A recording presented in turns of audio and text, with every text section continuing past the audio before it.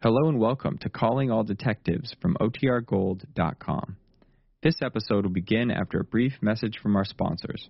Mom deserves the best, and there's no better place to shop for Mother's Day than Whole Foods Market. They're your destination for unbeatable savings, from premium gifts to show-stopping flowers and irresistible desserts. Start by saving 33% with Prime on all body care and candles. Then get a 15-stem bunch of tulips for just $9.99 each with Prime. Round out Mom's menu with festive rosé, irresistible berry chantilly cake, and more special treats. Come celebrate Mother's Day at Whole Foods Market.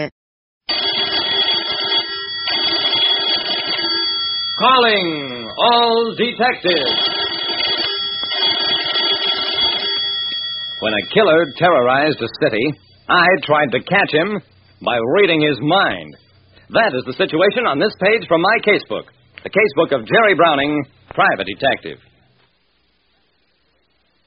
Believe me, Jerry Browning, private detective, there's a system to everything, even chance. Car 14, 32 West Jordan Road, Signal 3. Behind the wheel of the police car, Lieutenant Dawson mumbled, "That's a fight. It's not for us." I leaned back against the cushions. "How do you know it'll be this neighborhood, Dawson?" "I'm just hoping, Jerry." All cars, vicinity of Logan and Walker, Signal 7, Signal 7. That's us, Jerry.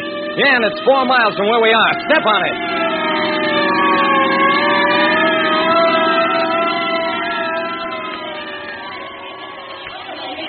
We were the last car to arrive at Logan and Walker. The crowd in front of Harry Fraden's tavern told its own story. I didn't look at the two bodies on the floor. They couldn't tell us anything. I was interested in a short, stout man wearing a bartender's apron. "Yeah, I'm Harry Fraden. This is my joint, place. But I went home. One of the kids is sick. If I'd have stayed, I'd be dead, too." Dawson was frantic when he learned that once more there were no witnesses to the brutal murders. For the 6th night in a row, some person or persons had held up a business place and deliberately killed any possible witness. A hold-up man or gang was operating under the theory that you can never be caught if all witnesses are dead. "Dawson, I gave you 14 police cars, 65 men to catch these killers. Why haven't they been caught?" Dawson winced, kept quiet, as Police Commissioner Clifford McGillivray sounded off. I took a chance and talked up. "It's a big city, Commissioner. Even 500 men couldn't cover it adequately, much less 65. "Browning, what are you doing here anyway?" "My client, Consolidated Insurance, sells a lot of hold-up insurance, Commissioner." "Oh. Well, you can tell your client that Dawson has been relieved. Lieutenant McGordy will handle it from here on. That's all."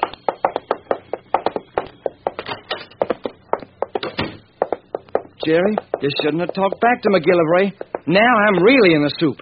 That Hank McGordy will do anything to show me up." "You may still crack it. On your own time, Dawson. Come on over to my office."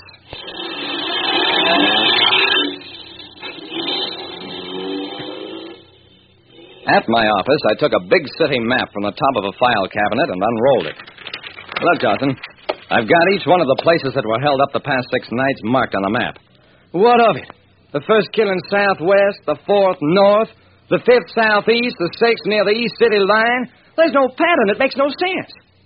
"That's right, Dawson. It makes no sense whatever. I have a feeling, purely hunch, that we're up against a lone wolf. No group of men could stomach this much killing. Furthermore, I think he has a wild kind of cunning. He's being careful to keep from establishing a pattern of where he strikes." "I know, Jerry, I know, but if he avoids a pattern, there's just no pattern." I rolled up the map, put it away. "You're wrong, Dawson. There's a pattern in lack of pattern. Just like a man writing down a series of meaningless numbers. He's so careful to make them look real that a trained accountant can spot their phony super reality at a glance." Dawson stared at me. "Jerry, you mean you know where this killer's going to hit next?" "I wish I did, Dawson. But it's too soon to tell."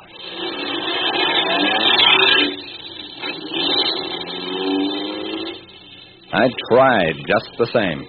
Night after night, Dawson and I cruised the streets, trying to arrive at some spot ahead of a killer who didn't himself know where he intended to strike next.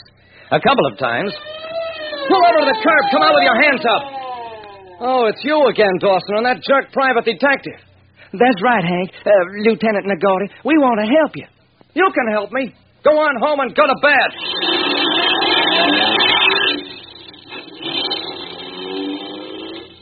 Yeah? Lieutenant Nagordy was a real sweet guy. But he wasn't any closer to catching the killer than Dawson had been.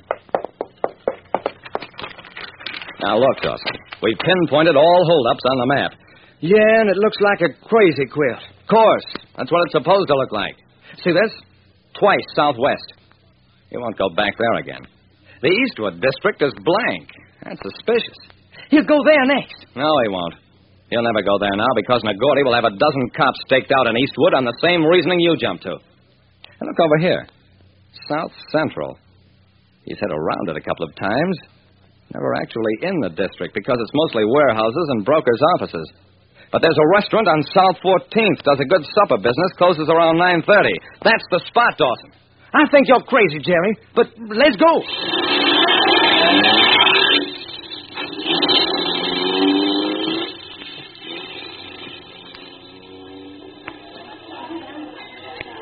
You'll get an idea of how frightened the town was of the hold-up killer when I tell you that the owner of the South Gardens restaurant let me sit at the counter and take cash in his place.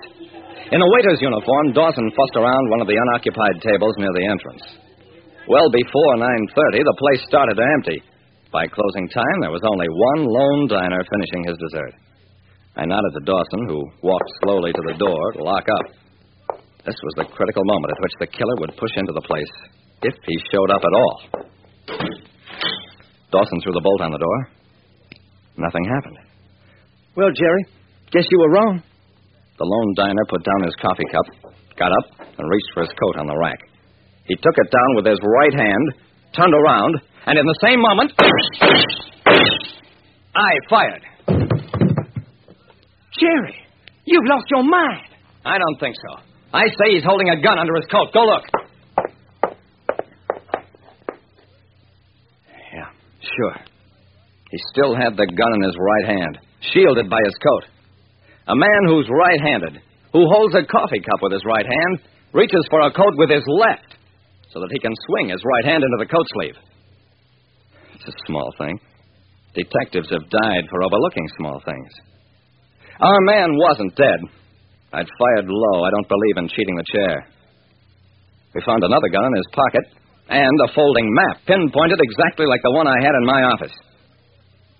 Dawson got the credit and merits toward a promotion. Well, the newspapers claimed we were just lucky, happened to be on the spot. Like I said, the harder you try to make a crime look random, the sooner you'll find a cop waiting for you.